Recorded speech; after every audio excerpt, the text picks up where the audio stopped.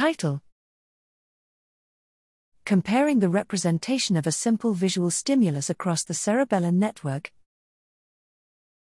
Abstract: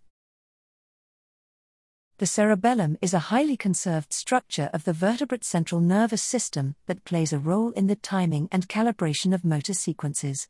Its function is supported by the convergence of fibers from granule cells, GCs, and inferior olive neurons, ions, onto Purkinje cells, PCs. Theories of cerebellar function postulate that ions convey error signals to PCs that, paired with the contextual information provided by GCs, can be used as a teaching signal to guide motor learning.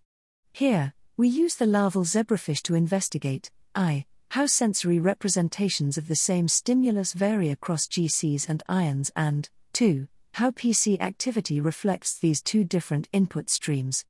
We use population calcium imaging to measure the cell responses to flashes of diverse luminance and duration to show that ions and GCs encode different stimulus properties. First, most GCs show tonic and graded responses, as opposed to ions, whose activity peaks only at on and off luminance transitions, in agreement with the notion that GCs and ions encode context and error information, respectively.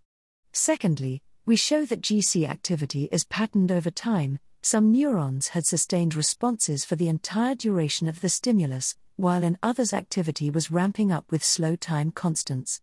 This suggests that, by performing temporal integration, GCs could provide a basis that PCs may use to decode time. Finally, we show how PC activity can be largely reconstructed by a linear combination of granule cells and inferior olive neurons.